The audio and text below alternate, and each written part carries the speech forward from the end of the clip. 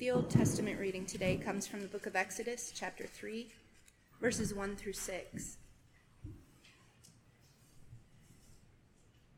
Now Moses was keeping the flock of his father-in-law Jethro, the priest of Midian, and he led his flock to the west side of the wilderness and came to Horeb, the mountain of God. And the angel of the Lord appeared to him in a flame of fire out of the midst of a brush. He looked, and behold, the bush was burning, yet it was not consumed. And Moses said, I will turn aside to see this great sight, why the bush is not burned. When the Lord saw that he had turned aside to see, God called him out of the bush. Moses, Moses. And he said, Here I am. Then he said, Do not come near. Take your sandals off your feet, for the place on which you are standing is holy ground. And he said, I am the God of your father, the God of Abraham, the God of Isaac, and the God of Jacob. And Moses hid his face, for he was afraid to look at God. The word of the Lord. Thanks be to God. Today's psalm is Psalm 93, verses 1 through 5. The Lord reigns. He is robed in majesty. The Lord is robed. He has put on strength as his belt. Yes, the world is established. It shall never be moved. Your throne is established from old. You are from everlasting. The floods have lifted up, O Lord. The floods have lifted up their voice. The floods lift up their roaring. Mightier than the thousands of many waters, mightier than the waves of the sea. The Lord on high is mighty. Lord, your testimonies are completely reliable. Holiness adorns your house for all the days to come. Glory be to the Father, and to the Son, and to the Holy Spirit. As it was in the beginning, is now, and ever shall be, world without end. Amen. Our New Testament reading today is from Romans, chapter 8, verses 12 through 17. So then, brothers, we are debtors, not to the flesh, to live according to the flesh. For if you live according to the flesh, you will die.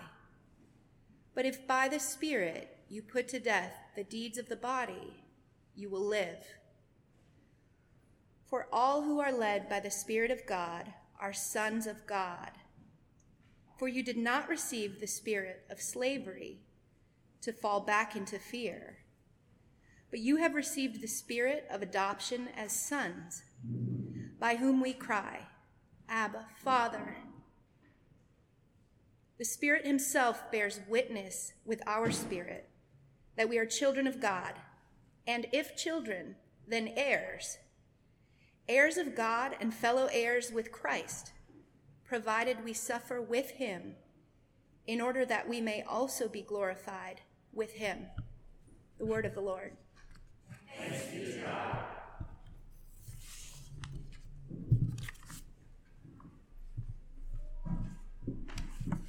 Our gospel lesson this morning is from John chapter 3, verses 1 through 16.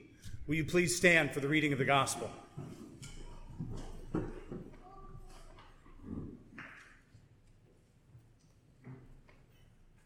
Church, this is the holy gospel of our Lord Jesus Christ according to St. John. Glory to you, Lord Christ. Now there was a man of the Pharisees named Nicodemus, a ruler of the Jews. This man came to Jesus by night and said to him, Rabbi, we know you are a teacher come from God, for no one else can do these signs that you do unless God is with him. Jesus answered, Truly, truly I say to you, unless one is born again, he cannot see the kingdom of God. Nicodemus said to him, How can a man be born when he is old? Can he enter a second time into his mother's womb and be born? Jesus answered, Truly, truly, I say to you, unless one is born of water and the Spirit, he cannot enter the kingdom of God. That which is born of flesh is flesh, and that which is born of the Spirit is spirit. Don't marvel that I said to you, you must be born again. The wind blows where it wants, and you hear its sound, but you do not know where it comes from or where it goes. So it is with everyone who is born of the Spirit. Nicodemus said to him, How can these things be? Jesus answered him, Are you the teacher of Israel, and yet you do not understand these things? Truly, truly, I say to you, we speak of what we know, and we bear witness of what we have seen, but you do not receive our testimony. If I have told you earthly things and you do not believe, how can you believe if I tell you heavenly things? No one has ascended into heaven except he who descended from heaven, the Son of Man. And as Moses lifted up the serpent in the wilderness, so must the Son of Man be lifted up, that whoever believes in him may have eternal life. For this is how God loved the world, that he gave his only Son, that whoever believes in him should not perish, but have eternal life. This is the gospel of the Lord. Please be seated. Blessed be God, the Father, the Son, and the Holy Spirit. And blessed be his kingdom, now and forever. Amen. We mention the Trinity a lot during our worship service. You always hear it at least 4 times, and sometimes, depending on the liturgy, actually a lot more than that. We always start our service with Blessed be God, Father, Son, and Holy Spirit. We end our service by sending us out, saying, The blessing of God, the Father, the Son, and the Holy Spirit be among you and remain with you always. It's a good reminder of exactly who our God is, who he's revealed himself to be. And it might seem weird to have a whole Sunday devoted to this one doctrine, right?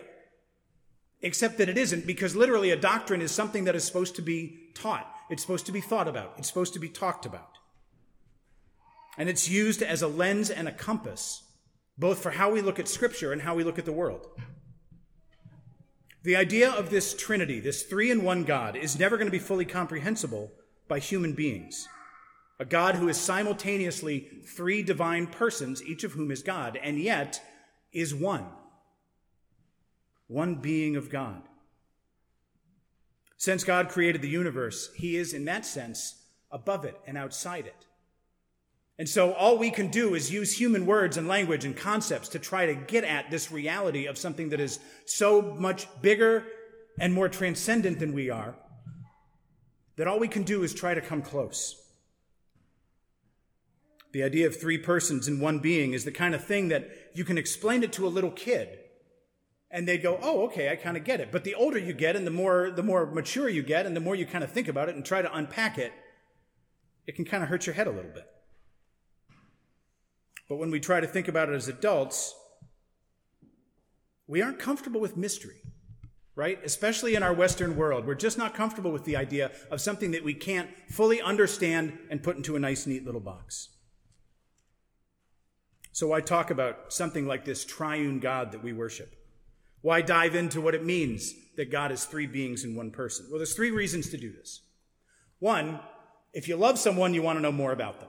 And the more that you know about them, the more fully you can love them. And so if this is the God who created the universe and created all things and created you and me, and also the God who came down to redeem us from the sin that we had fallen into and promises to restore all things, if that's who God is, then we should talk about it. We should learn more about him. The second reason to help us distinguish this God, this creator of the universe, the God of the Bible, the second reason to study the Trinity is because it helps us distinguish from all the other false gods out there. This is not my illustration by any means, but think of it this way.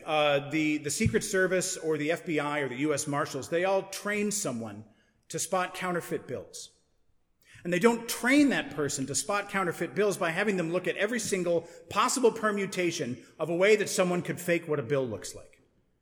What they do is they have the agent study an actual U.S. bill, Learn it inside and out. Learn everything about it, every line of ink, every bit of color, everything. Because that way they know it so incredibly well that when any fake comes up against it, they can spot it immediately. And so it's the same with theology. We go in depth on who the real God is because it makes it that much easier for us to identify false ones. But the third reason of why we talk about the Trinity is actually because it helps us understand the Bible better. That's what the early church fathers, like Tertullian, the guy who actually popularized the word Trinity, that's what they believed, because Scripture is the basis for all that we do and all that we believe. It's the basis for our life. And so when we kind of spin out and assemble these doctrines, like the doctrine of the Trinity or substitutionary atonement of Christ, these doctrines are tools mostly to help us understand the Bible better. It's not the other way around. We don't take the Bible and then try to build a nice little series of doctrines out of it. We think about these doctrines because it helps us understand Scripture better. And Scripture is what reveals to us both who God is and how we are to live in light of that. And so the word Trinity expresses who our God is. Tri-unity, 3 in 1. That word Trinity that we use to describe this God of ours. Well, you'll hear non-Christians or you'll hear Unitarians who don't believe this. You'll hear people say, well, how can this be true? Because the word Trinity isn't even found in the Bible. And that's true. The word Trinity isn't found in the Bible. Lots of words aren't found in the Bible. The word Unitarian isn't found in the Bible. The word Bible isn't found in the Bible. Does that mean those ideas don't exist? No, absolutely not. The word Trinity was first used by the church father Tertullian sometime in the 4th century A.D. And while the word isn't found in the Bible, the concept surely is. And you see it from the beginning of the book to the end. It is absolutely crystal clear in places like Matthew 28, verse 19, where Jesus is giving the Great Commission to his followers, and he says to them that you are to go and make disciples of all nations, baptizing them in the name, singular name, not the names, but in the name of the Father and of the Son and of the Holy Spirit. Absolutely clear. It's crystal clear in places like the end of 2 Corinthians, where Paul gives a benediction to the church at Corinth, and he says, the grace of the Lord Jesus Christ, the love of God, the fellowship of the Holy Spirit be with you all. But you can see it in many other places as well. You can see it in Genesis 1. In Genesis 1, verses 1 through 3, in the beginning, God created the heavens and the earth. The earth was without form and void, and darkness was over the face of the deep. And the Spirit of God was hovering over the face of the waters. And God said, let there be light. And there was light. And so here, even in these verses, we see God the Father creating. And he didn't create with his hands. He created by speaking. He created by using a word. At the beginning of the Gospel of John, John refers to Jesus as the Word. And the Word was with God, and the Word was God. So in Genesis, we see God the Father creating through God the Son. And God the Holy Spirit was clearly there too, hovering over the face of the water, bringing order out of chaos. God the Father creates, God the Son, through the word of God the Son, and God the Holy Spirit interacts with this new creation, covering it. It's the same with our gospel text. At the beginning of John chapter 3, God the Son, Jesus of Nazareth, is talking about being born again by God the Spirit. And he talks about that as the only way to enter the kingdom of the one God. Do you see the idea of this interplay? If you think about it, can you imagine what Nicodemus must have felt like? This teacher of Israel, this wise and learned man, who's sitting there hearing how someone has to be born again. I just want to add this as a little side note. There was a series, a free streaming series that came out last year called The Chosen. If you haven't seen it yet, it's absolutely worth it. I am always very nervous about Christian-themed entertainment product, but this thing is excellent. And in the scene where Nicodemus is with Jesus, they're on a rooftop, and Jesus is saying to him, if you want to enter the kingdom of God, you actually have to be born from above. You have to be born a second time. And Nicodemus is saying, what are you even talking about? And there's a moment where the camera pans over on this rooftop, and you see the stairs leading down to the street. And the Apostle John is huddled there on the stairs. He's hiding. And he's furiously scribbling what he's hearing down. He's like, this is insane. I got to write this down. And so it's just a nice little moment. But it's easy to imagine what Nicodemus must have felt like, hearing about the idea that someone must be born again of this thing called the Holy Spirit.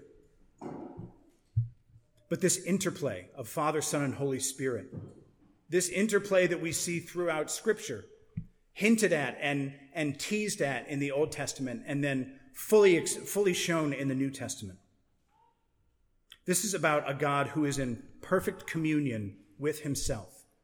3 persons of God, 1 being of God, in full and perfect communion with himself.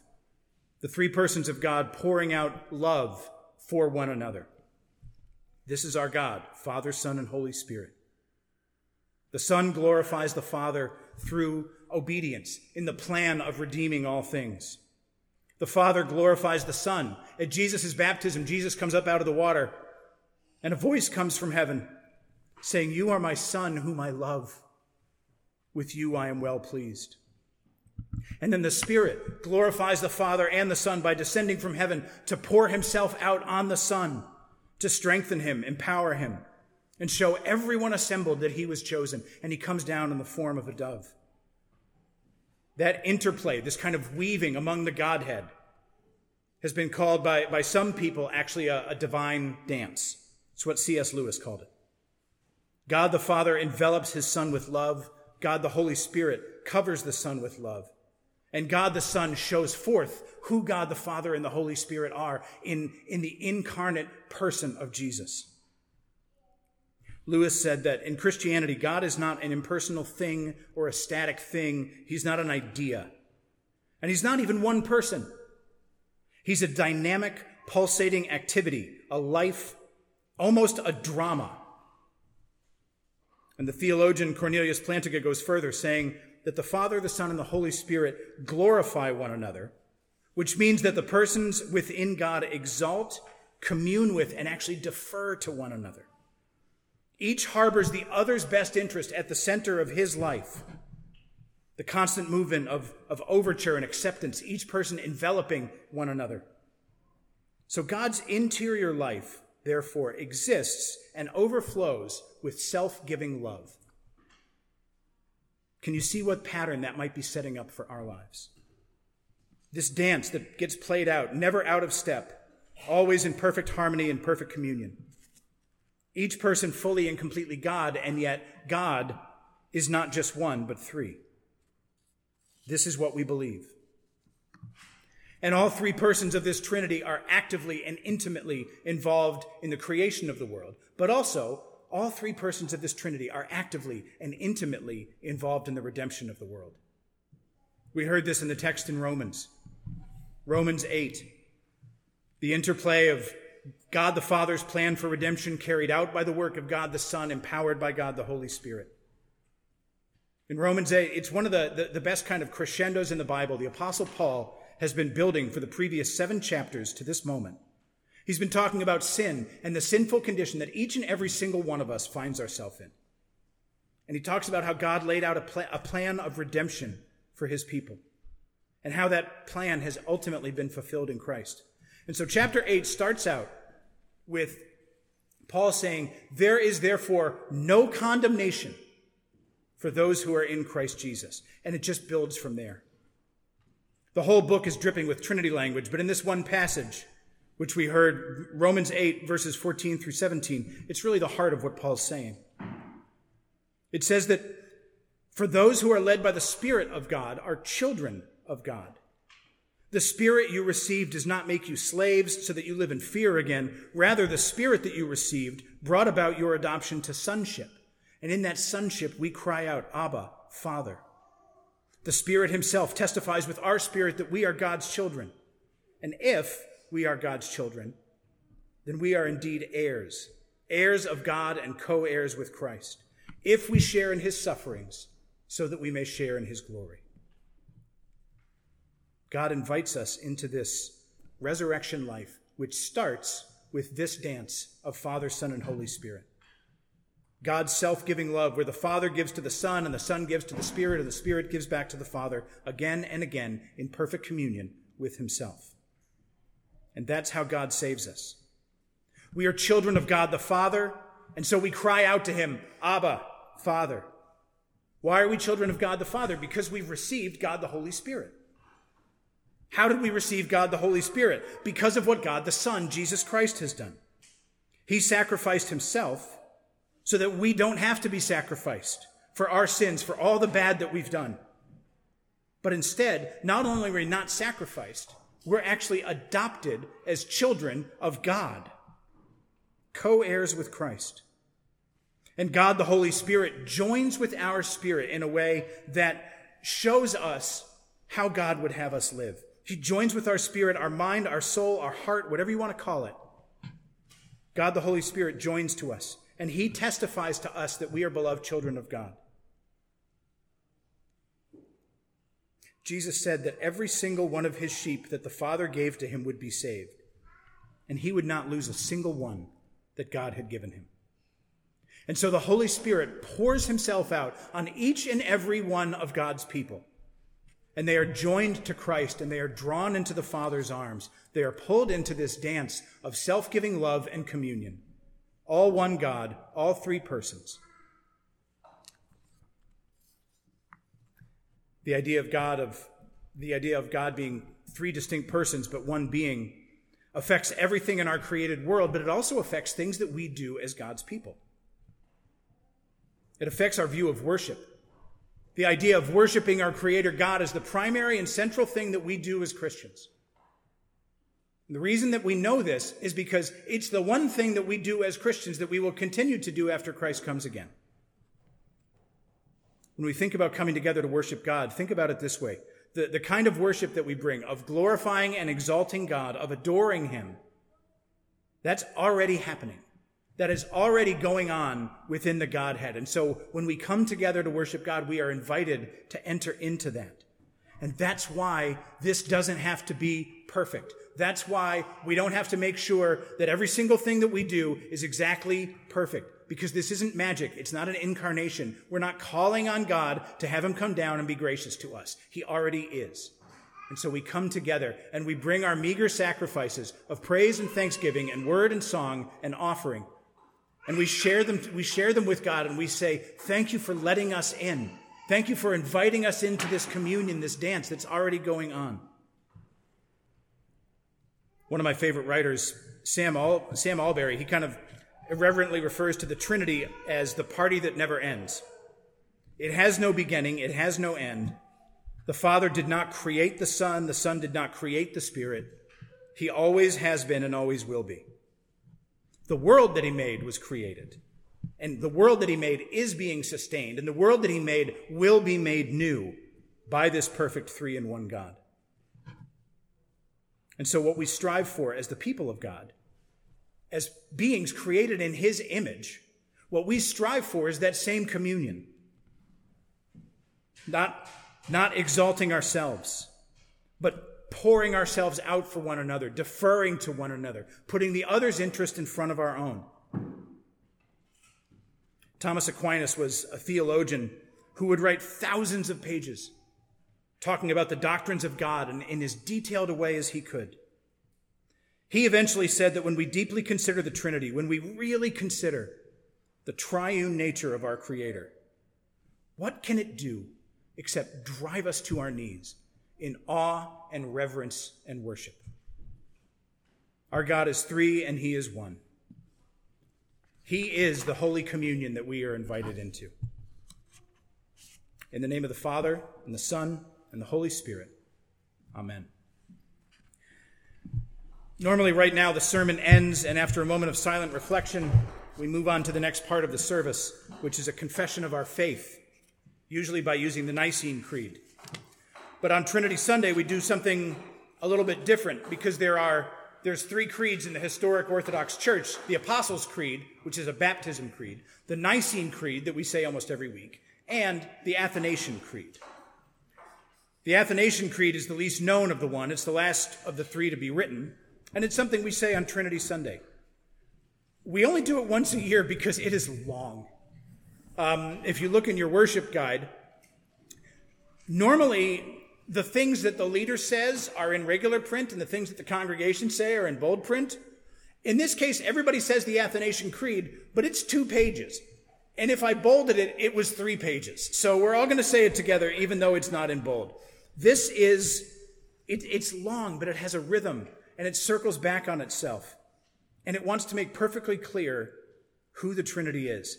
The Father is God, the Son is God, the Holy Spirit of God. Each of them are fully God, and yet the Father is not the Son is not the Spirit is not the Father. So this guy Athanasius was one of the early guardians of the Christian faith. He was one of the people who was at the Council of Nicaea when they hammered out the Nicene Creed. And he was passionate about his defense of the Trinity in the face of a heresy that was called Arianism, which said that God the Father was eternal, but that he created God the Son, and that he created God the Holy Spirit. And at one point, Arianism was threatening to take over all of Christianity. A lot of it was out of ignorance, a lot of it was due to politics, and some of it was just due to hard-heartedness. And rather than go along with what everybody else was doing, Athanasius, basically what he said at one point was Athanasius contra mundo, or Athanasius against the world. He felt like he was the only one who was planting his flag for the historic faith. And in some ways, he kind of was.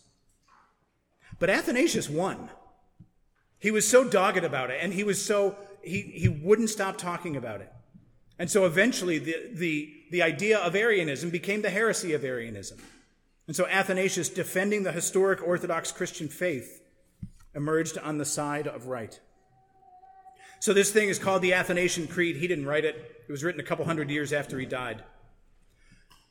But it has that same posture of kind of Athanasius contra mundo, Athanasius against the world, because it does not pull any punches. It starts out like this. Whoever desires to be saved, above all, must hold to the Catholic faith. Anyone who does not keep it holy and unbroken will doubtless perish eternally. That is, if you don't believe in the triune God of the universe who's revealed himself in the Holy Bible, you are, sadly, outside the bounds of Christianity. And those who are outside the bounds of Christianity are simply not covered by the shed blood of Jesus Christ for the forgiveness of their sins. And so as a result, those people will be judged according to their own deeds rather than the work of Christ. It may seem a little stark in a day like today to be so black and white about this. But it's important to be clear not only about the things that we believe, but about the eternal consequences of those beliefs. There was an article a year ago from a sports writer who works for a website called The Ringer, but he's also a committed Christian. And the article was entitled, "Your Neighbor is Probably a Unitarian Universalist." What he was basically saying was that in Unitarianism, it's the idea that there is one God and one person, and Jesus, who really did live, was simply just a really enlightened teacher, but that he wasn't God. So that's Unitarianism. Universalism says that if there is a God, that he's eventually going to save everyone anyway. But what this writer, Jonathan Tark, was saying is that Unitarian Universalism is not just a definable denomination, but it really is the default view of every American secularist as well. That there are many paths to get up the mountain to God, and what works for you might not work for me, but they both work equally well. And the main point of life is to do whatever you want to do as long as you don't hurt anybody, and be nice. But does any of that line up with what the Bible reveals about the nature of God? And so part of the reason for the length of this creed that we're about to say, and even for its slightly kind of cyclical and repetitive nature, is the importance of not giving an incomplete picture of who God is. Because the more we get to know him, the more we're going to love him. And the more we get to know him, the more we can understand the scripture that he inspired, and that it's about him. And so, even though you may have never said this before, I would invite you to stand and confess with me the truth that Christ's one church has believed for the last 2,000 years.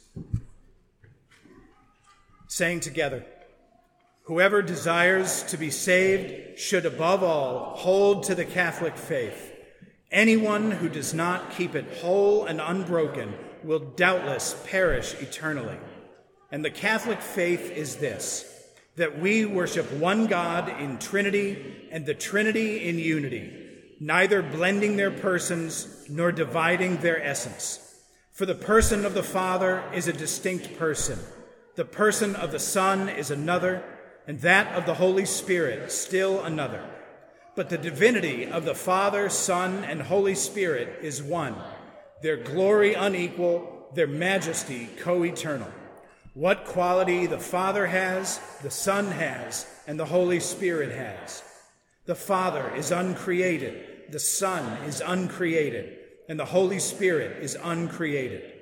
The Father is immeasurable, the Son is immeasurable, the Holy Spirit is immeasurable.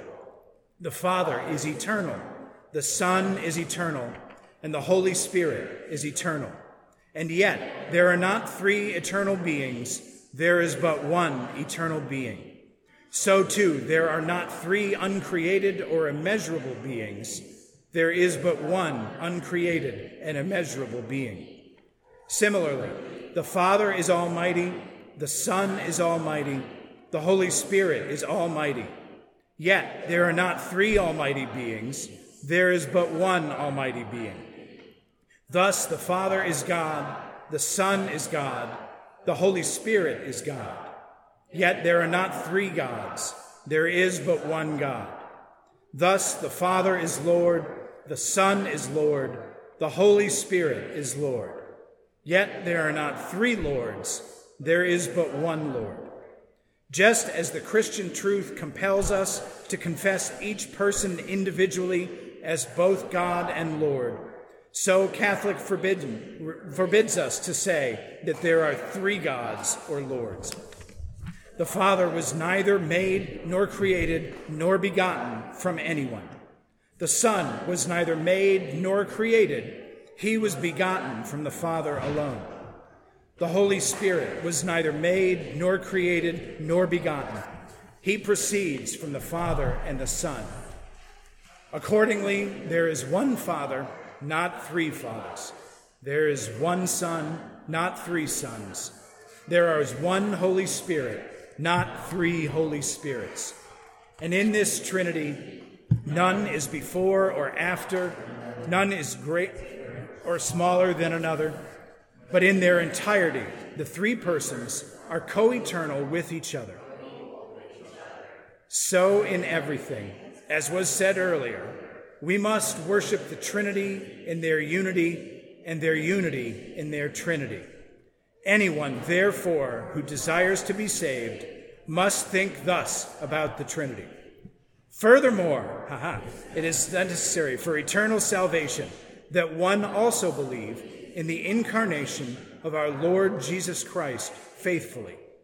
Now this is the true faith, that we believe and confess that our Lord Jesus Christ, God's Son, is both God and human equally. He is God from the essence of the Father, begotten before time, and he is human from the essence of his mother, born in time, completely God, completely human, with a rational soul and human flesh, equal to the Father as regards divinity, less than the Father as regards humility. Although he is God and human, yet he is not two, but one Christ. He is one, however, not by his divinity being turned into flesh, but by God's taking humanity to himself. He is one, not by the blessing of his essence, but the unity of his person. For just as one human is both rational soul and flesh, so too the one Christ is both God and human. He suffered for our salvation. He descended to hell. He rose again the third day from the dead. He ascended to heaven. He sits at the Father's right hand, God Almighty, from where he will come to judge the living and the dead. At his coming, all will arise bodily and will give an accounting of their own deeds. Those who have done good will enter eternal life, and those who have done evil will enter eternal fire. This is the Catholic faith. One cannot be saved without believing it firmly and faithfully. That was a great warm-up. Now we'll do it for real. No? Okay. You may be seated.